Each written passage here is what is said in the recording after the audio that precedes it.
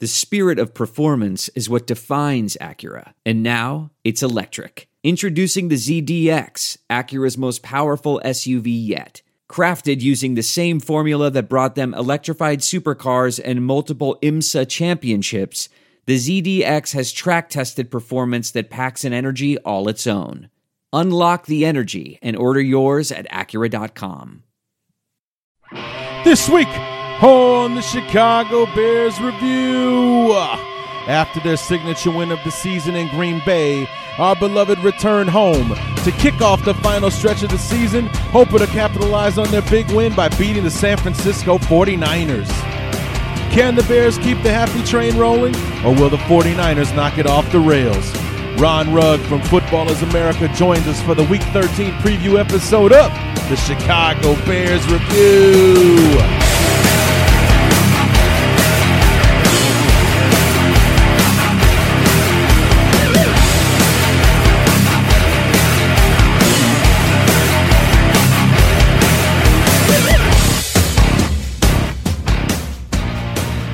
With the toughest part of the schedule behind them, our beloved look forward to the final stretch of the season. Very winnable, with still a minor hope of postseason berth. What's going on, everybody? Larry D back for the Week 13 preview episode of the Chicago Bears Review, and had to tap into the bullpen once again. Couldn't find anybody from San Francisco side of things to join us here on the show this week, so our good friend Ron Rugg from Football is America will be joining us to talk about the Bears and 49ers. It was a conversation that kind of was all over the place, but a lot of fun nonetheless, talking about the Bears, the 49ers, and, it was hard to talk about the 49ers because there's really not a lot to talk about going on in San Francisco, at least not on the positive side, and there's only so long you can talk about negative stuff. And, with the way that the season is going for the Bears and has been going this year, something else Ron and I touch upon, also actually just got done reading a really great article for anybody that's goes to the SB Nation page for the Bears. WindyCityGridiron.com is a title on the main page called "Damn It Feels Good to Be a Bears Fan" by Jack Silverman, and pretty much encapsulates everything that's going on with the Bears right now. And as a Bear fan, and you actually even hear Ron say almost the exact same thing that Jack Silverman here says in the article, is that regardless of how the rest of this season shapes out, I'm happy with the way the 2015 season has gone. We're seeing competitiveness. We're seeing them, a physical football team, and more importantly, as is the main focus of this guy's article, pride.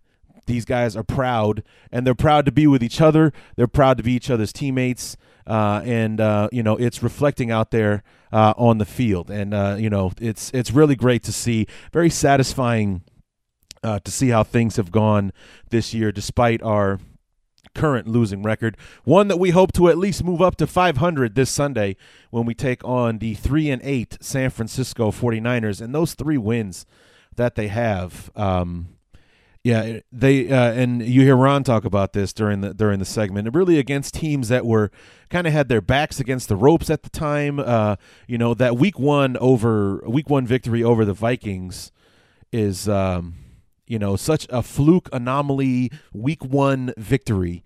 You've heard, we talk about that stuff all the time. You really can't put a lot of stock into week one because the teams that look like champions after the first Sunday, sometimes can often just falter the rest of the season, and you wonder what the hell happened to them as the season progresses. That victory over the Vikings is looking like the biggest fluke on the planet, despite how dominating they were. They beat the Vikings 20-3 in the opening weekend on Monday Night Football in front of the whole world in a game where they thought Minnesota was going to come in and run them right out of the stadium, to kick things off because people were expecting big things from Minnesota.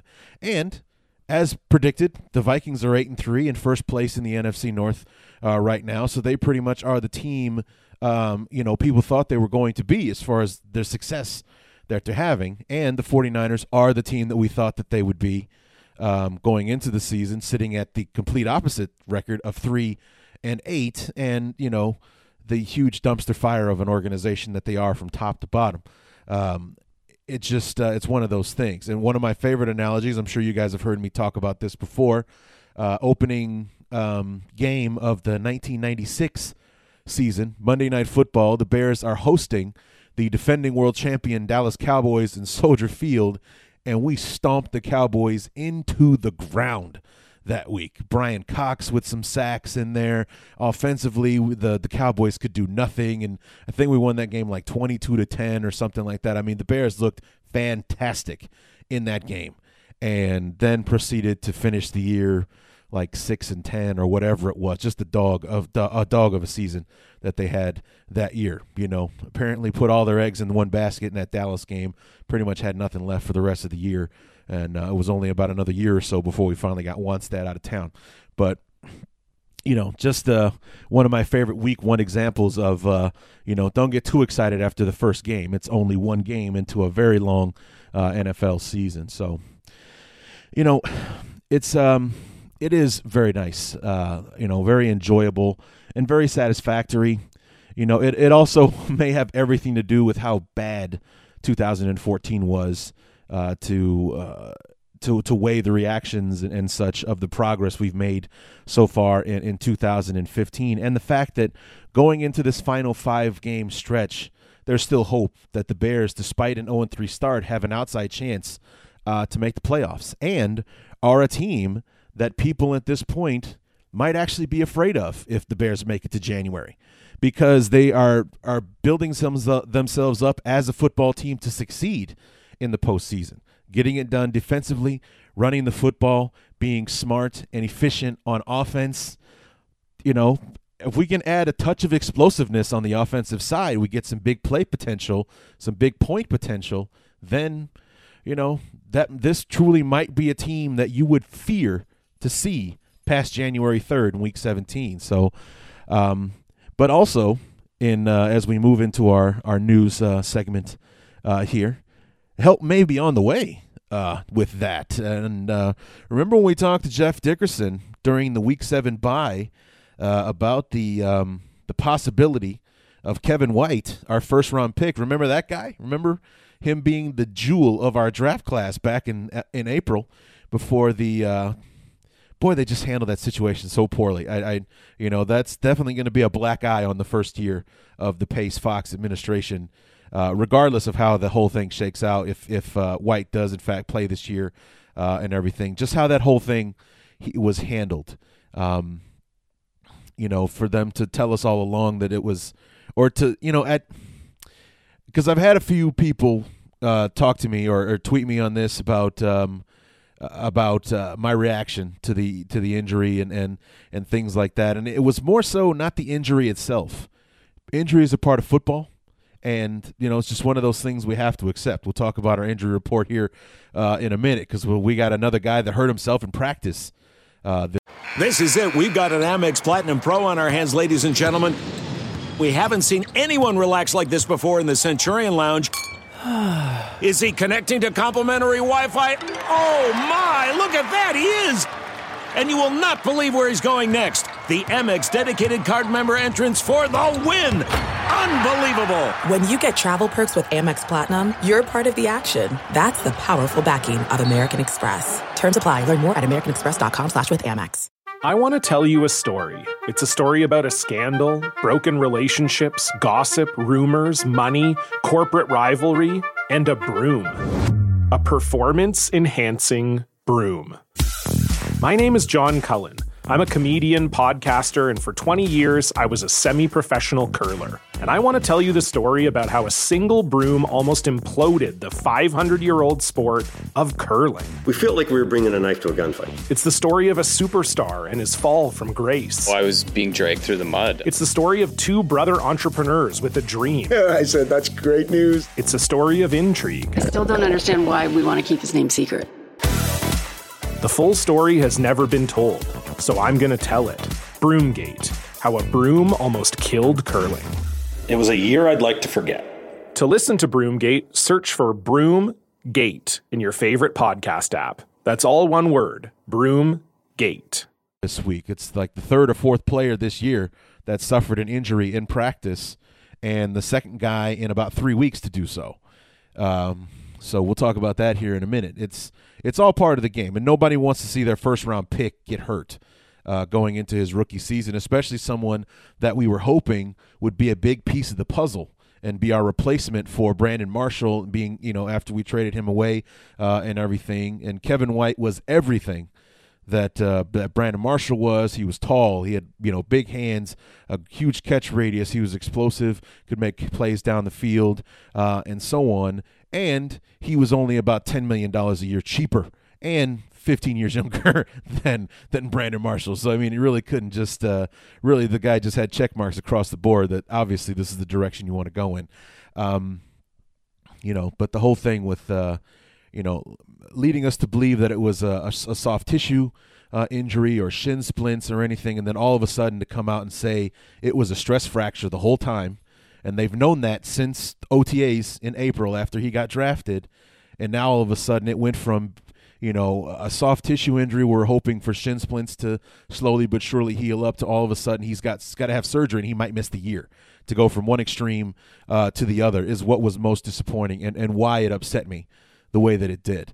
And, I just think that that's like the one big black eye that year one of Pace and Fox together will have. And I think they've worked to be more transparent with the injuries since then, while keeping that whole vagueness that John Fox has now become so famous for in his rather short tenure in Chicago so far. So, they're doing a bit more while giving away as little as possible, but, also doing a better job of kind of setting expectations with what we may or may not get from these injuries, because it actually became a point of comedy for reporters that like with Alshon Jeffrey and that calf injury that he had that kept him out for the entire preseason, was that John Fox or Ryan Pace said that Alshon Jeffrey is day to day with a calf injury, which of course means that he'll be retiring next week. That's the level of comedy that the whole Kevin White situation had brought to the forefront.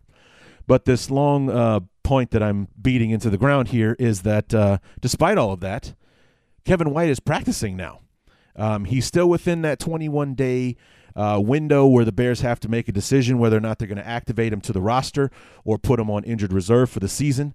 Kevin White is hell-bent on playing this year. He has made comments to that effect to the media that if he wasn't serious about playing this year, that he would have had or requested with Pace and Fox to put him on injured reserve and just start getting ready for 2016.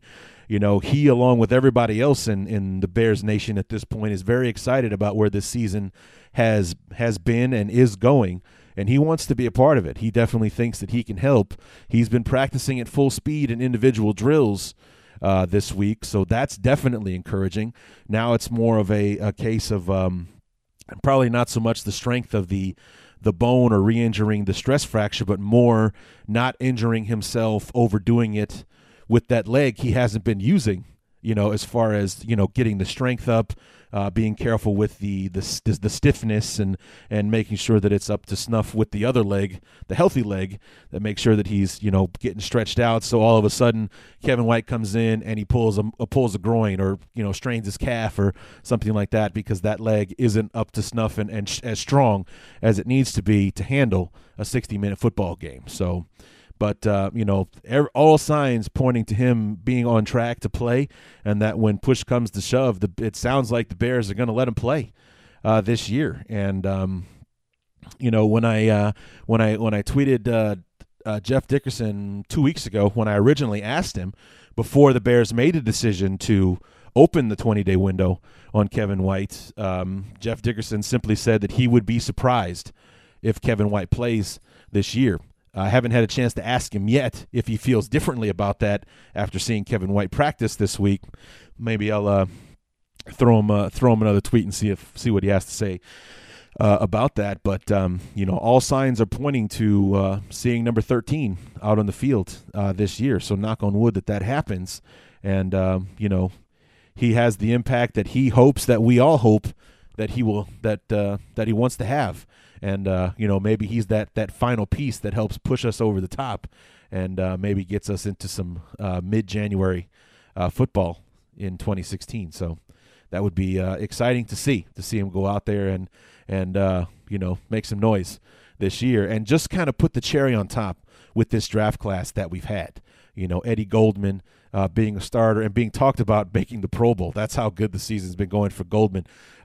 Adrian Amos, the 5th-round pick, outstanding steal of the draft for us up to this point.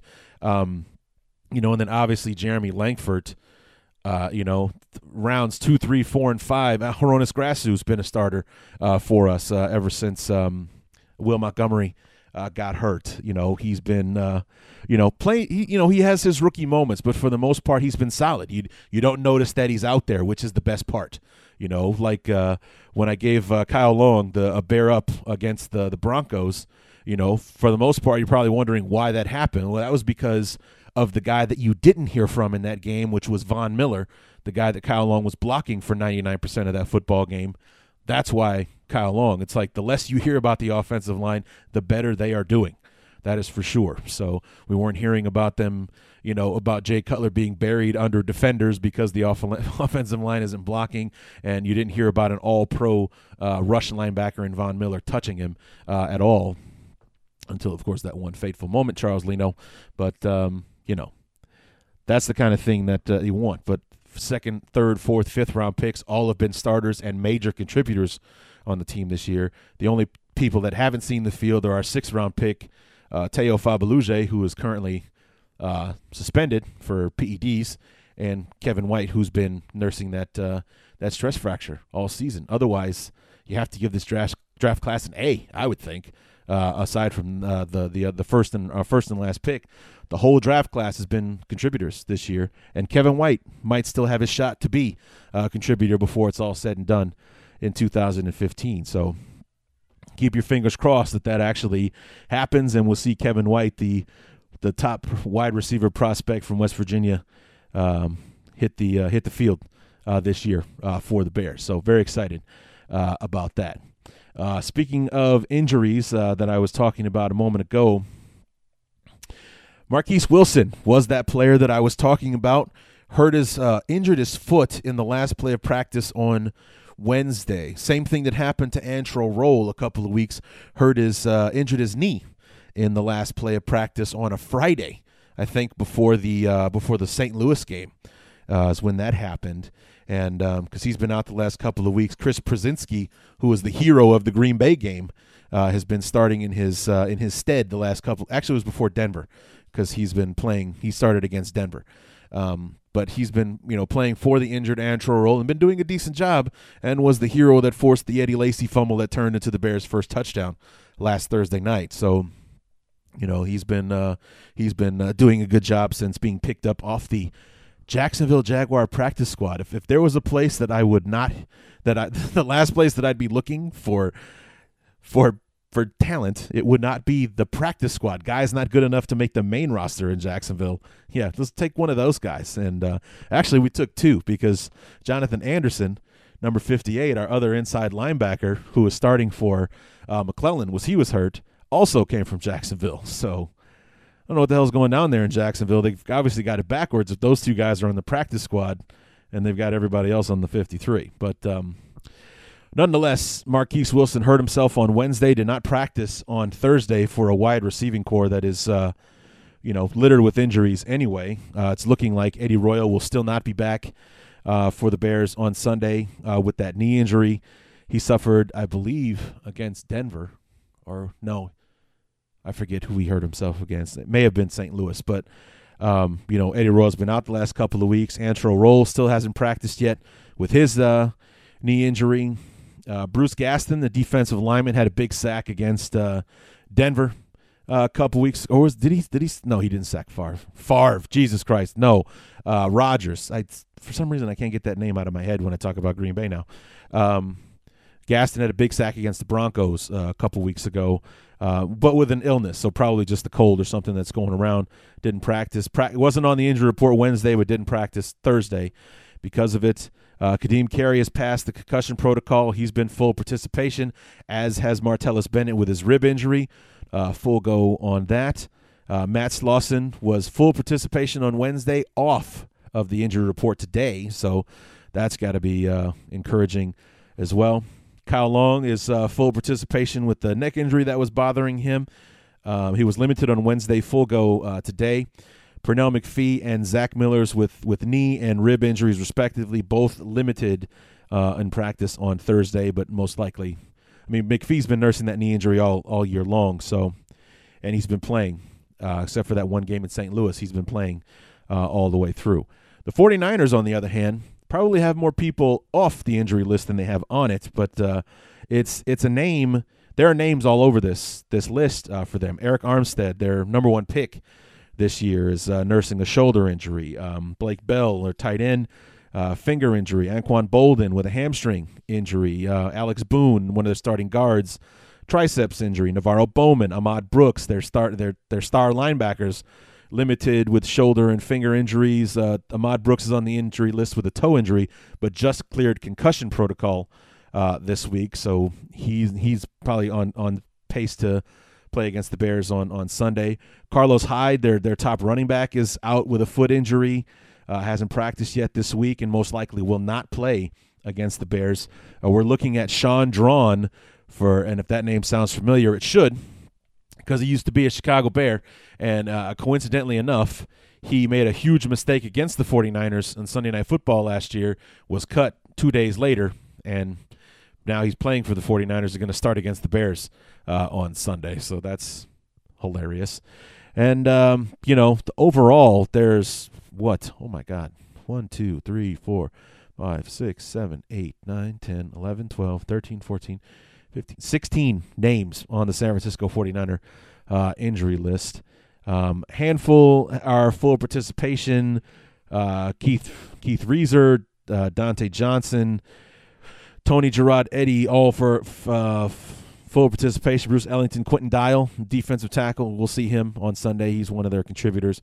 But, this is a team littered with injuries and huge deficiency in talent. And you hate to be, especially after such a big win that the Bears had, you hate to be cocky and think that this is going to be a walk-away victory for the Bears. But when you look at what the Bears have been able to do and who they've been able to do it against, especially the last 2 weeks with Denver and Green Bay, to look at a team like 49ers coming to Chicago on Sunday in the cold, in the winter, in the elements, a San Francisco warm weather team, is there really a reason that the Bears shouldn't win this game by 20 points? Because, and you'll hear me and Ron talk about this, the 49ers are allergic to scoring points. They are horrible at scoring. 13.8 is the average for the season, but they just do not score. They don't. And our defense just got done shutting Aaron Rodgers down and holding him to 13 points in Lambeau last week. So if we can do that to Aaron Rodgers and the Green Bay Packers, I'm sure we can duplicate something close to that against Blaine Gabbert and the San Francisco 49ers. So, yeah, that's plenty interesting going into this football game. The Bears really should, stick it to San Francisco. First time all year the Bears are favored to win a game. They've been underdogs in the first 11 games, and will be favored for the first time this year against the 49ers on Sunday. Currently sitting, I think, at 7 points right now, which I think that's generous based on what I've seen from both of these teams in recent weeks. So, and just in a quick update, just to show you what time it is where I am right now, or when I'm recording this. I took a little bit of a nap before I recorded the show when I got home from work today, and I think I died. I think I'm dead, actually. I think I passed away in my sleep, or I'm dreaming, one of the two, because I woke up to find out that the Lions were beating the Packers 17-0. And now as I sit here, the little ticker is showing me 9 minutes to go in the third quarter. Detroit is up 20-0.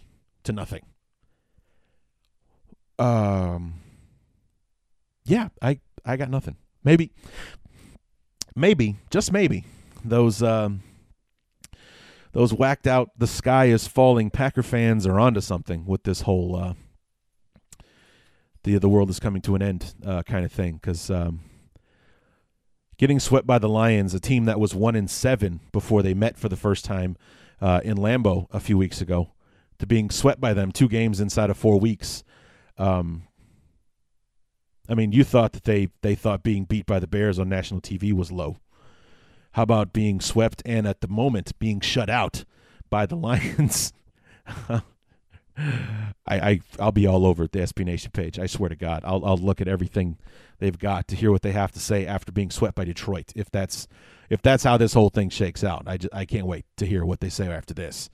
So if they thought, I mean, the Bears are actually playing good football right now, a team that many in the NFL are growing, the respect levels for the Bears are growing as we go week in and week out.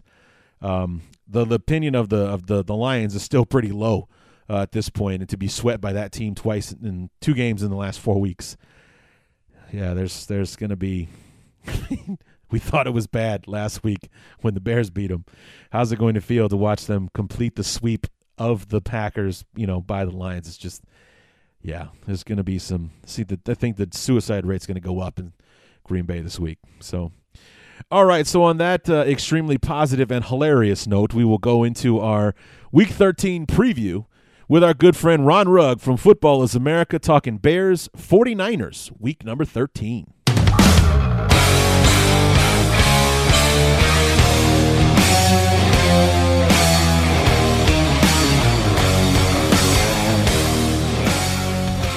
All right. Well, since the SB Nation people in the Bay Area suck, I did not find anyone from the San Francisco side of things to join us this week. So we reach into the bullpen once again and bring our good friend from Football is America, Ron Rugg, back to the Chicago Bears Review to step in for the San Francisco guys. Ron, how are we doing this morning? Good, Larry. How are you?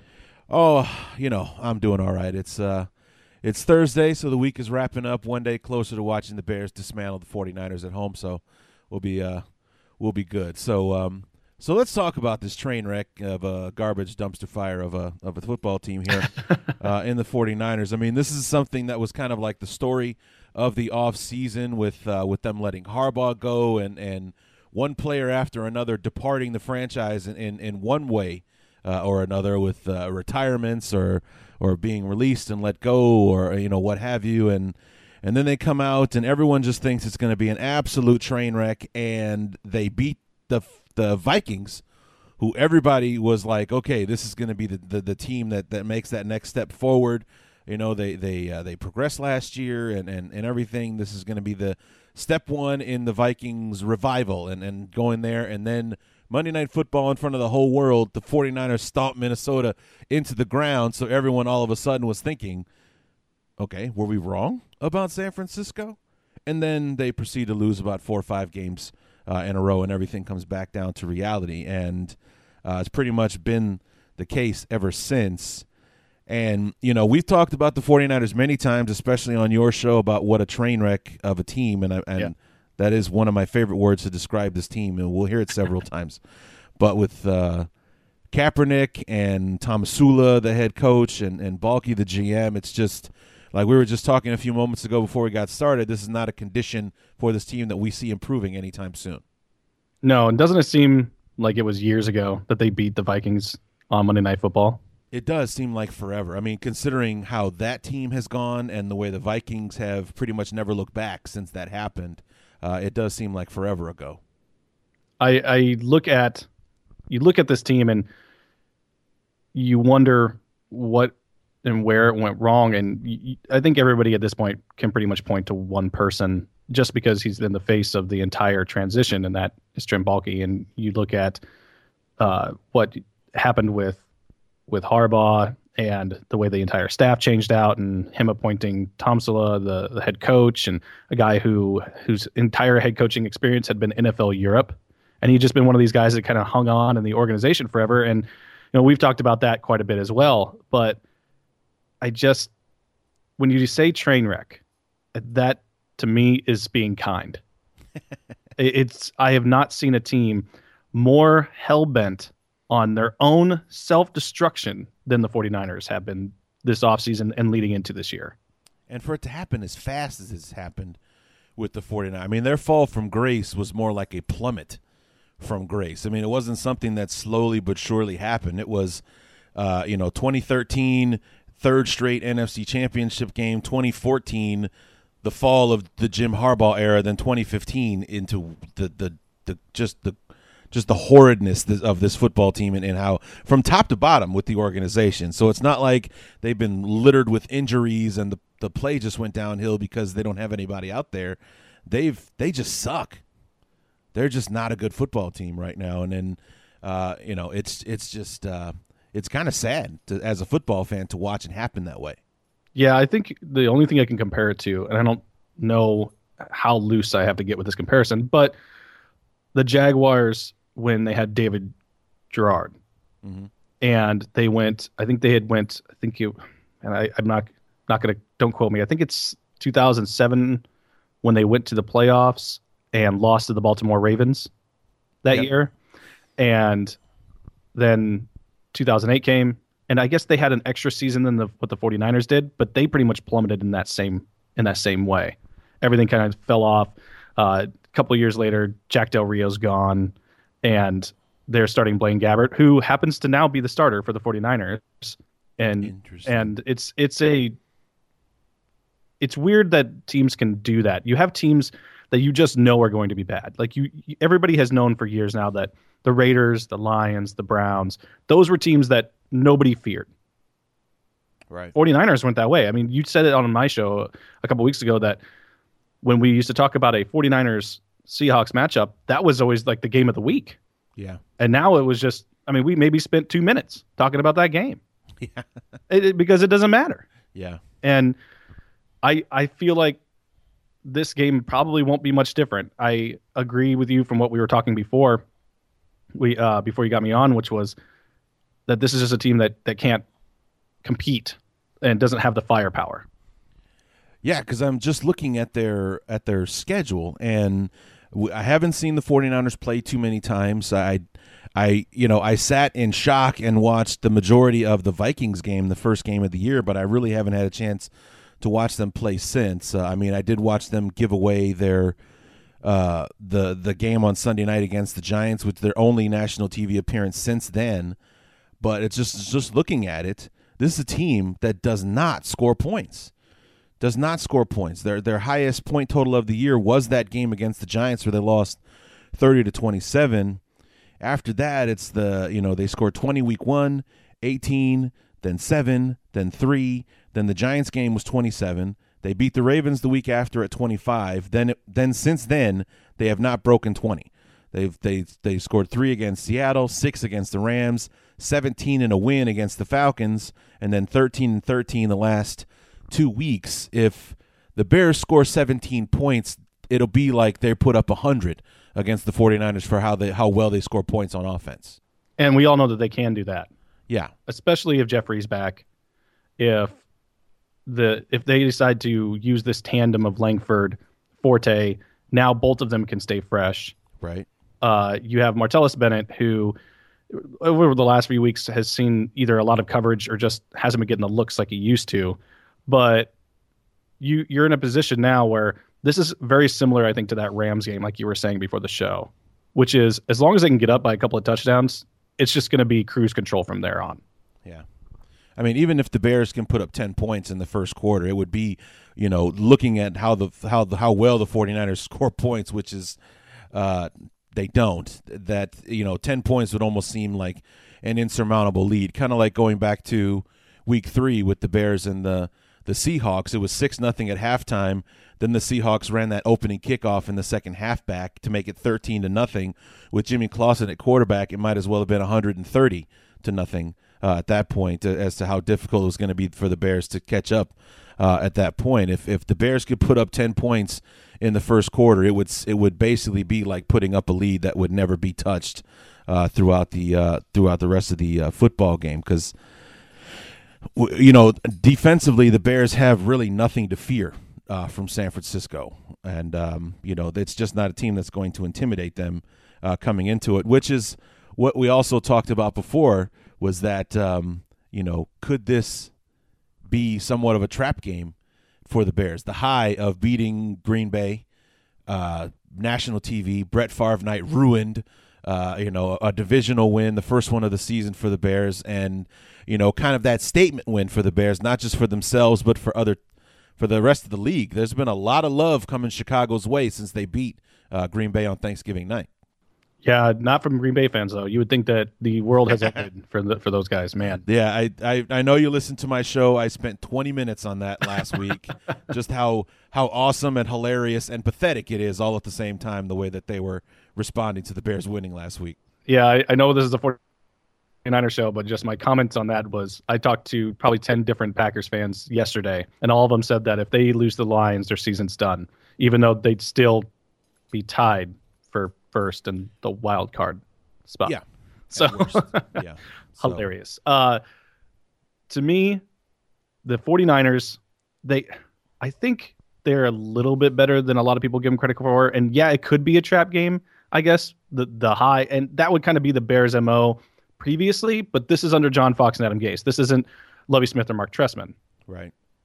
I think, and especially you have Vic Fangio now, where we played the Broncos a couple of weeks ago, and Adam Gase was in Vic Fangio's ear probably all week long, trying to figure out or trying to tell him, this is what we need to do against them. And really, the Bears had a really good shot of winning that game, and probably should have. Yep. And now you're on the other side of it. Now you have Vic Fangio and Adam Gase's ear saying, this is what you need to do to beat this defense. Because he knows the players. He knows the people. And the scheme might be different, but the personnel is personnel. And I'm hoping that this is just another game of efficiency from Jay Cutler. And even, like you said, even if it's a 17-10 game, it's still not going to be nearly as close as it actually was. So you have great players on both sides of the ball, players that are emerging on the Bears team. That Jonathan Anderson has been doing really well. I've been really surprised. I honestly I knew nothing about him until I saw him with those two picks in, I think it was the Lions game, where one of them was called back. And one of them was that Golden Tate touchdown. Yeah. Let's not spend any time talking about that. He had a great game, and watching him, he's all over the place. And for a middle linebacker that is a rookie for the most part, I mean, in every sense of the term, he's a rookie. I mean, it's his first year of really contributing. And then you have Acho out there who's playing pretty well in relief and in rotation. And they have the talent, more talent than I think we gave them credit for coming into this one. And given the deficiencies on the offensive line for the 49ers, the speed of the game that Blaine Gabbert struggles with, and the fact that they don't have Carlos Hyde or Mike Davis, they're probably going to be running with Chandron again. Once again, a player that the Bears know. Yeah. This could get out of hand very quickly. Now, that doesn't mean that the Bears should, or we as fans should take it for granted. Because I think that's where it always gets us in trouble, is they might be looking ahead here. And if they are, that's where this will be a trap game. I mean, it'll easily be one.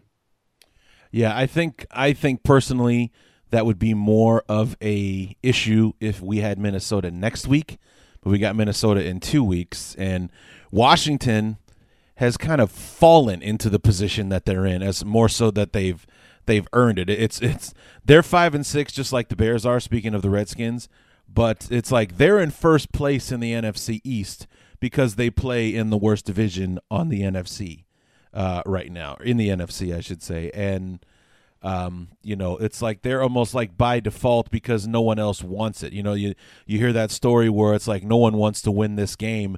No one wants to win the NFC East, apparently, because the Redskins, have won 5 games unimpressively, and if it hasn't happened in FedEx Field, it hasn't happened at all for Washington. So I don't think that the Bears would be looking forward to them necessarily, but it's just. But that's a game I think that will be more of a shootout, because Redskins can put up points. Yeah, they do, and all they do is pass. I mean, we've seen that with Alfred Morris and Matt Jones getting 12 carries total the whole game, on that team.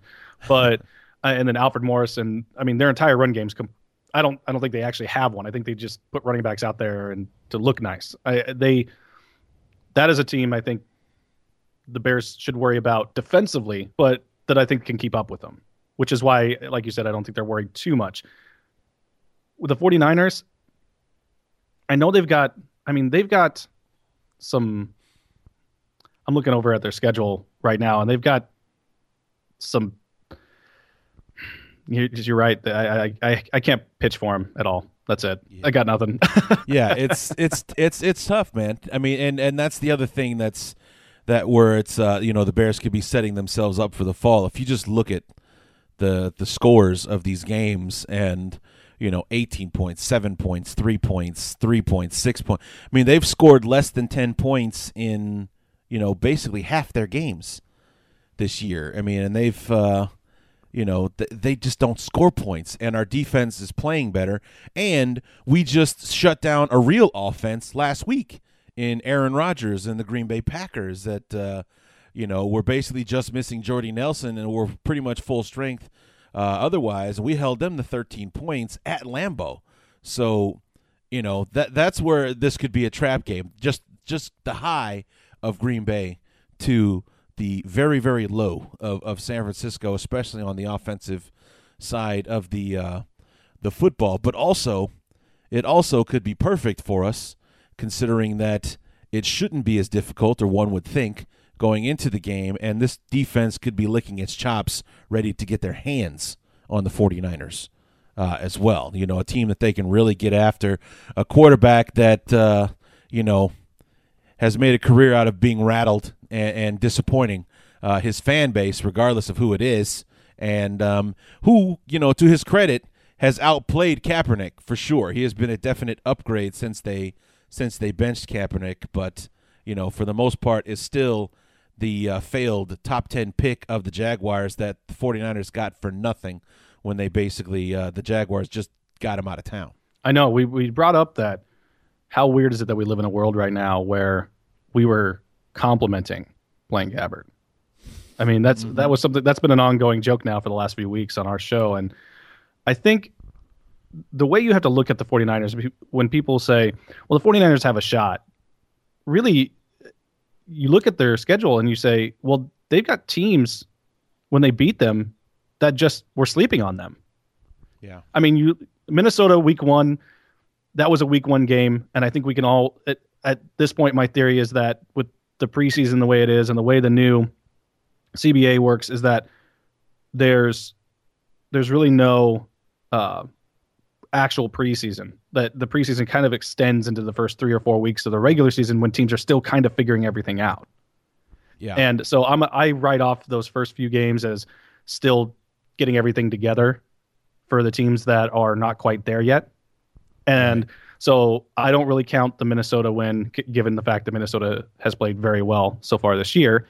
And you look at the teams that they beat, Atlanta coming across country on a short week to San Francisco, and they lost. And you look at, every single one of their wins has just been that scenario. Just one where they happen to catch a team sleeping. That's it.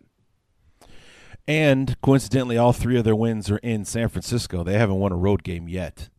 So they're winless on the road up to this point, which for them would be 1, 2, 3, 4, 5 games. So they're 0 for 5 on the road, and 3 and 2 at home. And I honestly only kind of count one win, and that's the Atlanta game. I mean, when you look at the Baltimore game, Baltimore has been decimated. And they lost more people in that Week 6 game against San Francisco that drastically affected their game plan. Yeah. And then the Week 1, I've already stated why I don't really count that one. So really, you got Atlanta on the short week coming across the country, and that's your win. So to me, I only give them real credit for just that one win. And a lot of people, speaking of that win, a lot of people chalk that up to poor coaching on Dan Quinn's part than San Francisco winning that football game, because wasn't that Gabbert's first start? Was the Falcons game? Yes. And that was where they came out there, and the Falcons were down 17-13. They were in field goal range with 3 minutes to go or whatever it was, and instead of going for it on like 4th and 1, Quinn decides to kick the field goal, turn the ball back over to his defense to get the ball back, and seemingly somehow Blaine Gabbert won them the game at the end by basically running out the clock on the Falcons. And it's like, because Quinn didn't take the shot or try to go for it on 4th down to try to win the game, that's basically how the 49ers won. Basically, they keep away for the last few minutes, and Dan Quinn coached himself out of a victory against the 49ers that week. Yeah, it was just a rookie head coach mistake. His first time being in a position like that, and he handled it poorly. I agree. That's kind of what I chalk it up to. So, but that's their other win of the season against going into that game, what people viewed as a very good team, and I've softened heavily on the Falcons over the last 6 weeks. That 5-0 start, and now they're 6-5, and not really even looking like a 6-5 team anymore. Not even close. I think the Falcons peaked at 5-0. They're done. I think they are finished. But that's the other win that the 49ers have. So I mean, across the board, this is not a team that jumps out as even quietly impressive or something that needs to be feared. But this is the NFL, so it's not a game that you can look past. They haven't won a game on the road, which is perfect for the Bears because they always seem to do stuff like that against the Bears. I think what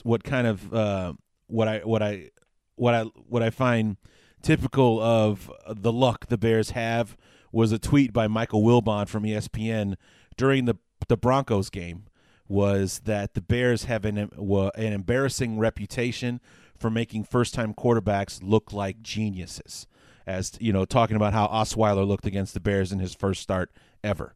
And this would be the perfect scenario. The 49ers haven't won a road game all year. They're on the road in December, a California team playing in the frigid cold of Soldier Field on Sunday, for them to have nothing going for them and then come out and score 40 on the defense and win the game. Just kind of how some things teams seem to go for the Bears from time to time. But hoping that John Fox and Gase and company would, coach their way out of something like this being able to happen. Well, I think the big thing that you compare the two teams against each other with is that when it comes down to it, and that for the first time in a really long time, mind you, the Bears have a coaching staff that makes adjustments.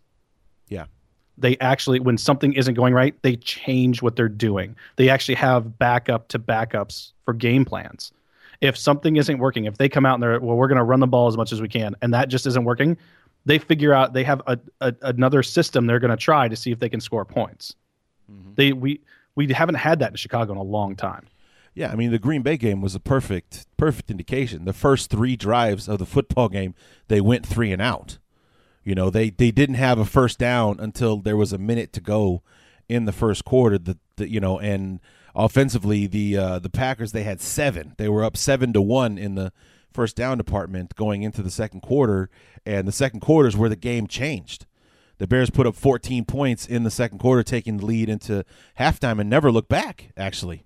After that, so the adjustments that they made in the second quarter, not they made halftime adjustments that came out after that, which they did because the Green Bay got shut out in the second half offensively. We put a big goose egg on them in the second half. They never scored again. But one of my fun stats, you're right. One of my fun stats for that is that it was the first time in 18 games that the Bears had led at halftime and then won. Which was nice. Yeah, I saw that stat. I can't remember where I saw it, but I think it was on ChicagoBears.com actually, and I was sad and then also laughed like you did. Like it's crazy because it does seem quite often that they can take a lead at halftime and then lose it. So well, yeah. So, but I mean, so it's you're right. This is a team that does coaching staff. Does make adjustments, doesn't wait till halftime to make those adjustments, and like you said, has a backup plan to their backup plan to their backup plan to, if plan A doesn't work, B is coming right now. They're not going to wait and see. They're going to be like, okay, let's go to plan B and see if that works, and so on and so forth. And they tailor their game plan to their opponents, and that's the one thing I'd really do enjoy about this staff. Yeah, when it comes to John Fox and Adam Gase, and I'm still on the track that I think Adam Gase is the eventual head coach. They've just done something there. And these are players, in my opinion, these are worse players than, not worse, I guess, but less talented players on this team than what Trestman had on his team with, man, I just lost the name of the defensive coordinator for last year. Tucker. Thank you, Tucker. They had a ton of talent and did nothing with it. Yeah. And Adam Gase and Vic Fangio, they have turned a team that everybody wrote off. I mean, even us at one point. Well, I mean, because we've been saying and I've been saying all year, you know, coming into it, it's like, guys, wins is probably not going to be what happens this year. We're looking for progress and competition on the field, because that's what's been sorely lacking in the very short Trestman era, was that if we weren't winning by 40 points, we were being destroyed by 40 points. There weren't these close games. I mean, just look at our last since the Seattle game. Every game besides the St. Louis game decided by 3 or 4 points at the most. It has been the deficit in every game, win or lose. So all these games coming down to the wire one way or the other, that's just something that was completely unheard of when Trestman and Tucker were in charge of this football team. So yeah, I mean, this is a coaching staff that's just it's going to keep you in the game, which is going to set you up to win at the end. Yeah, when it comes to this one, the Bears are a touchdown favorite. First time all season, I think, is what you said. First time all year. I had to look back because I was like, man, that couldn't have been, but it's true. They're 5-6. They have 3 of their last 4 have been wins. They have covered the spread in all 4 of the last games. In fact, they've covered the spread in all of their games except for one, which was the Seahawks game. And I think people are starting to take notice and give a little bit more respect than what I think a lot of people had expectation-wise at the beginning of the season. I'm in a position where, at this point, the way I feel about it is, I'm happy with how the season is already, no matter what the record is. Yeah. It doesn't matter if they lose to the 49ers. It doesn't matter if they lose out the rest of the season, to me. As long as, like you said, they keep it close, they show heart, they never quit during the games. Even if they lose out, I would be upset about that, but I would still consider this season wildly successful in comparison to the last 2 seasons. Yeah, without a doubt. I mean, the progress that we wanted is definitely there, and we know the difference between us and you know, playing into January is probably, you know, a draft pick here and a free agent there, and the Bears are on their way for sure. So, you know, that is something that, you know, there's optimism to be seen, and not something that's just going to come from out of nowhere. We're like, hey, look at that, the Bears are playing well this year. How about it?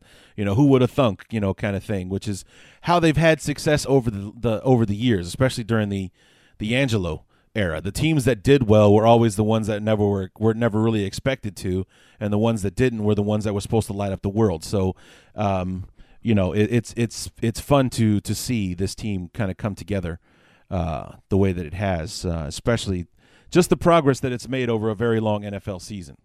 Yeah, I don't think anybody can argue that at all. Getting back to the 49ers, I think, and I'll kind of cap it with this, is the reason I think the Bears are going to take this one down is Vic Fangio was burned as being let go and discarded as a possible head coach candidate for that team when they decided to get rid of Harbaugh. In fact, some of the news reports and some of the thoughts from some of the writers I talked to at SB Nation even were that he could be a candidate because he had a really good relationship with Trent Baalke.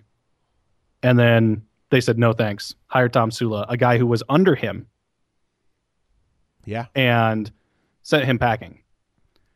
What I hope to see and it's not necessarily the MO of the defense, but what I hope to see is a lot of blitzing, because I feel like that's what we're going to see. We're going to see a lot of pressure on Gabbert, and don't be surprised if we see Willie Young, Houston, McPhee, those guys just pounding him.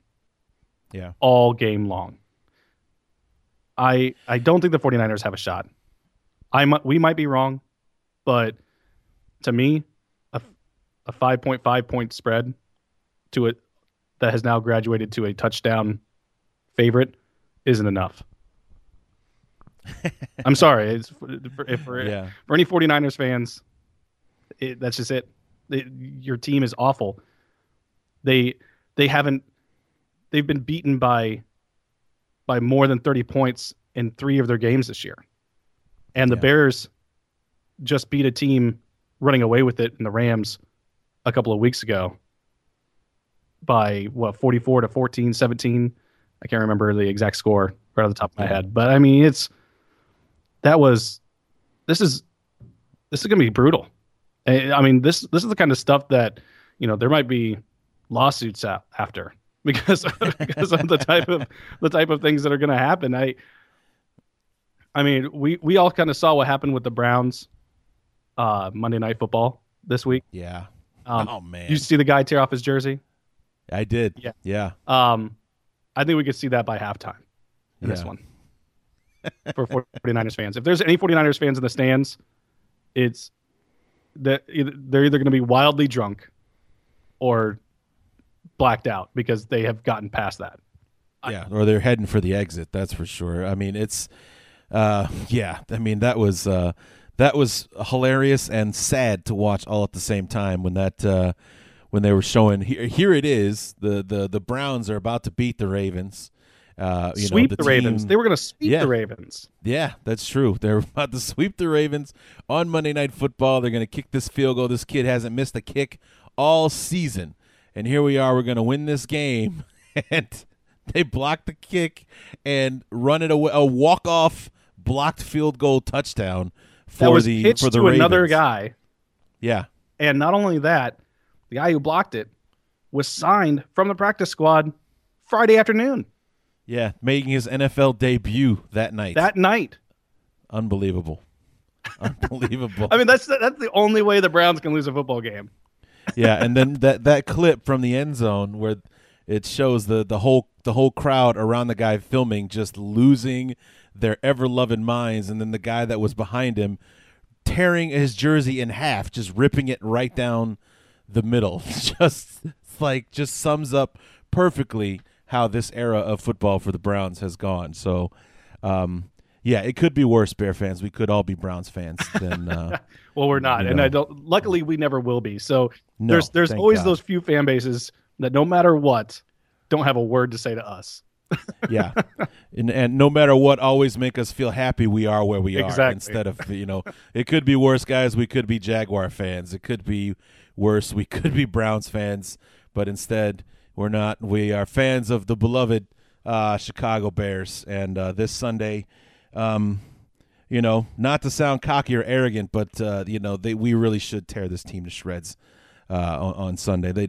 They really don't have anything to bring against the Bears. Defensively, they're not going to be very intimidating, and offensively, a 17-point deficit at halftime might as well be 170 against this offense. So it's not a team that we should come out and all of a sudden before we blink it's 21-0. Yeah, when you're talking about nothing to scare the Bears, I mean their number one wide receiver is Anquan Boldin, who is up for the Walter Payton Man of the Year award, by the way. Is he? Yes, but I mean their next wide receiver is Torrey Smith, the guy who could never catch the football. He's a blazer. That's all he is. He stretches the field. Carlos Hyde's not playing. You've got nobody else on offense. Vance McDonald right now is their starting tight end. Garrett Selleck's out. Blaine Gabbert starting at quarterback. I mean, how much of that scares you? I mean, Glenn Dorsey's probably done for the year. Yeah. You got Navarro Bowman, maybe? Is that the only Aaron Lynch? Are those the two guys that we fear the most, really, on defense? I mean, let me read some of these names. These are the starters, Larry. Glenn Dorsey, Ian Williams, Quentin Dial, Ahmad Brooks, Navarro Bowman, Michael Wilhoit, Aaron Lynch, Tremaine Brock, Kenneth Acker at the other corner spot, Eric Reed, and Jaquiski Tart. Whoa, that's for real? That is his name. That is their strong safety, just Jaquiski Tart. That he is a rookie, from what I understand. And this is how much of that do you look at and go, "Oh, we might have a problem"?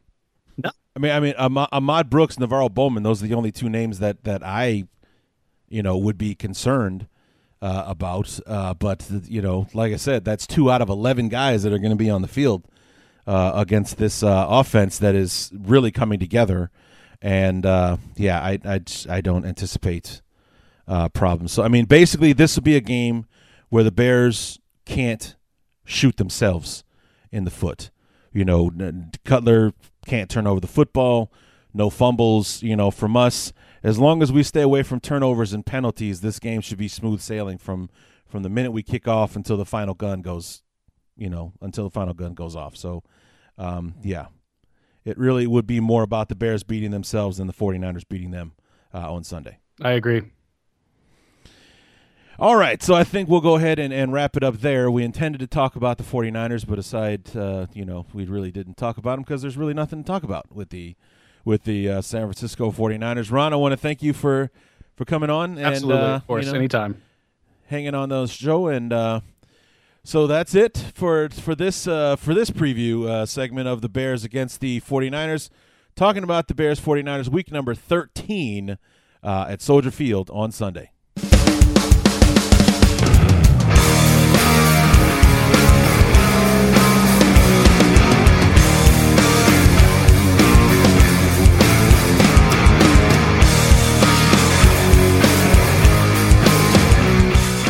Always fun to have Ron on the show, and you can actually catch myself and Ron together with his partner Kyle Frank on Football is America. I usually jump in on the show every week for the preview episodes as well, talking about all 16 of the NFL games, not just the Bears and the 49ers. We'll be talking about them all. As a matter of fact, what our reaction to tonight's game is with the Lions and the Green Bay Packers. I mean, what the hell is going on with Green Bay? I mean, we're going to have to, check and make sure that Evan Western is still with us after this. It's like you said before I played the segment, if they thought that getting beat by the Bears on national TV was bad, how about following that up by getting shut out by the Lions to have them complete the sweep on you? Oof, man, that's going to be a tough one to swallow. And it might not go down so smooth as it would be with the Bears, who are actually playing good football right now. The Lions, on the other hand, somehow winning football games, entering a pretty easy stretch of their schedule and doing some things that, for them to be 1-7, and then all of a sudden they're going to be 5-7 if this holds up. If Green Bay doesn't snap out of it before the end of this game, that's oh man, this is going to be a tough one for them to swallow. But just to wrap things up here, as I was talking about right before the end of the talk with Ron about what the Bears need to do this week, it is important because we are the better team. For the first time pretty much all season, we're going into this game, we are the better football team. On paper, we are going to be favored to win this game, and a 7-point spread basically is the better saying that the Bears should have a relatively easy time winning this game, and I don't think that that's far from the truth in what is actually going to take place on Sunday. It should be, in my opinion, another St. Louis game, and it's basically they're essentially the Rams without the decent offense and or the decent big play potential. They don't have a Todd Gurley. They don't even have a Carlos Hyde. They've got Sean Drawn as their starting running back because of injuries and just how terrible it's going for them out there in San Francisco. They don't have the big play potential, and it's going to be important that the Bears bottle up the run game early and put this thing all on Blaine Gabbert and the offense. And then in that position, I think the Bears can be enormously successful if they can pin their ears back against that offensive line and get after Gabbert, we could light this thing up early, And like I was saying, with the way that this team has such a problem scoring points, putting points on the board, or anything like that, if the Bears come away in the first quarter with a 10-0 lead, that would basically be insurmountable against this football team. So, I mean, I know that's only, one score, they're back in this thing and whatnot. They just aren't that team. This isn't that team. So with us being at home, with the elements and how cold and things like that, it's going to be in Chicago on Sunday. I definitely think the Bears should kind of run away with this game, and I'm hoping that the high of the victory over Green Bay doesn't make this a trap game as far as while we were busy patting ourselves on the back, San Francisco kicks us in the butt and brings us back crashing down to reality. Because believe me, all the love that the Bears are getting now will disappear. It will vaporize itself if they blow this game against the 49ers on Sunday. So, in that regard, it's definitely a trap game for the Bears and one you want to see them avoid. But as I was saying, because the Bears are, for the first time this year, viewed upon as the superior team, it's going to be more on the Bears to not lose it than it is going to be for the 49ers to win it. And I don't mean that the Bears need to be conservative or anything like that. What I mean is we can't beat ourselves. We can't make mistakes. We can't basically bury ourselves under penalties, which has been a problem that the Bears have had from time to time this year. We can't do the one step forward, two step back thing with the penalty. We can't have a 15-yard run from Forte or Langford be brought back because of a holding penalty, or something to that effect. We can't have a third down, a 3-and-out situation negated by a stupid illegal touching penalty or a roughing the passer or some things like these that can be avoided for the most part. We can't have those self-inflicted wounds that keep giving the 49ers a reason to hang around and at some point take it away from us. If the Bears go out there and put their knee in 49ers' throat like they did against St. Louis, that early lead that they built up, the 24-10 lead at halftime they had against St. Louis, might as well have been 200 points that they put on the board at halftime, because the Rams weren't built for it, is to get into a shootout, and neither are the 49ers. So they're the team. I mean, their last victory was a few weeks ago against the Falcons. They won 17-16. That's how they won that game. 17 points was good enough to win them a game. So obviously it would point to them being a better defensive football team than on offense. But if you can put some points on the board early against this team, you can coast throughout the rest of the game. So that is what I'm hoping the Bears will do on Sunday against these 49ers. So that is going to do it for the Week 13 preview of the Chicago Bears Review. Come back on Monday when we will talk about this game and how it went down. Are the Bears a 500 team with the fourth and final quarter of the season left to go? Do we still have an outside chance at making the playoffs, or did we blow an easy win over a bad football team and just bury ourselves under and now should we start thinking about draft picks at this point? So we will find out on Monday. Come back and check that out for us.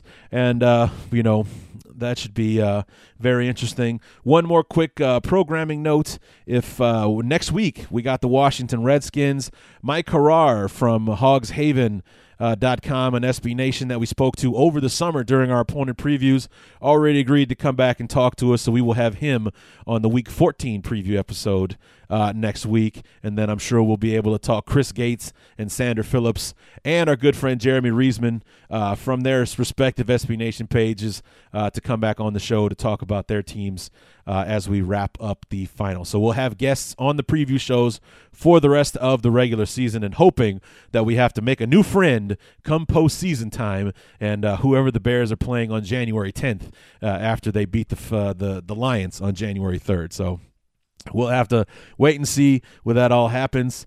Be sure to catch the preview episode. I actually didn't mention where you could find it. You can find it on iTunes, Football is America. I'm on the preview show with Ron and Kyle. And you can also, they have a very nice website, footballisamerica.com, to check me out on the show with them, and also to check out Ron and Kyle. He is, Kyle is Kyle. You have to listen to the show to figure out what that means. So Go ahead and check that out. And, of course, come back next week or on Monday for the Week 13 review episode of the Chicago Bears Review. So until then, my name is Larry D, and this has been the Chicago Bears Review.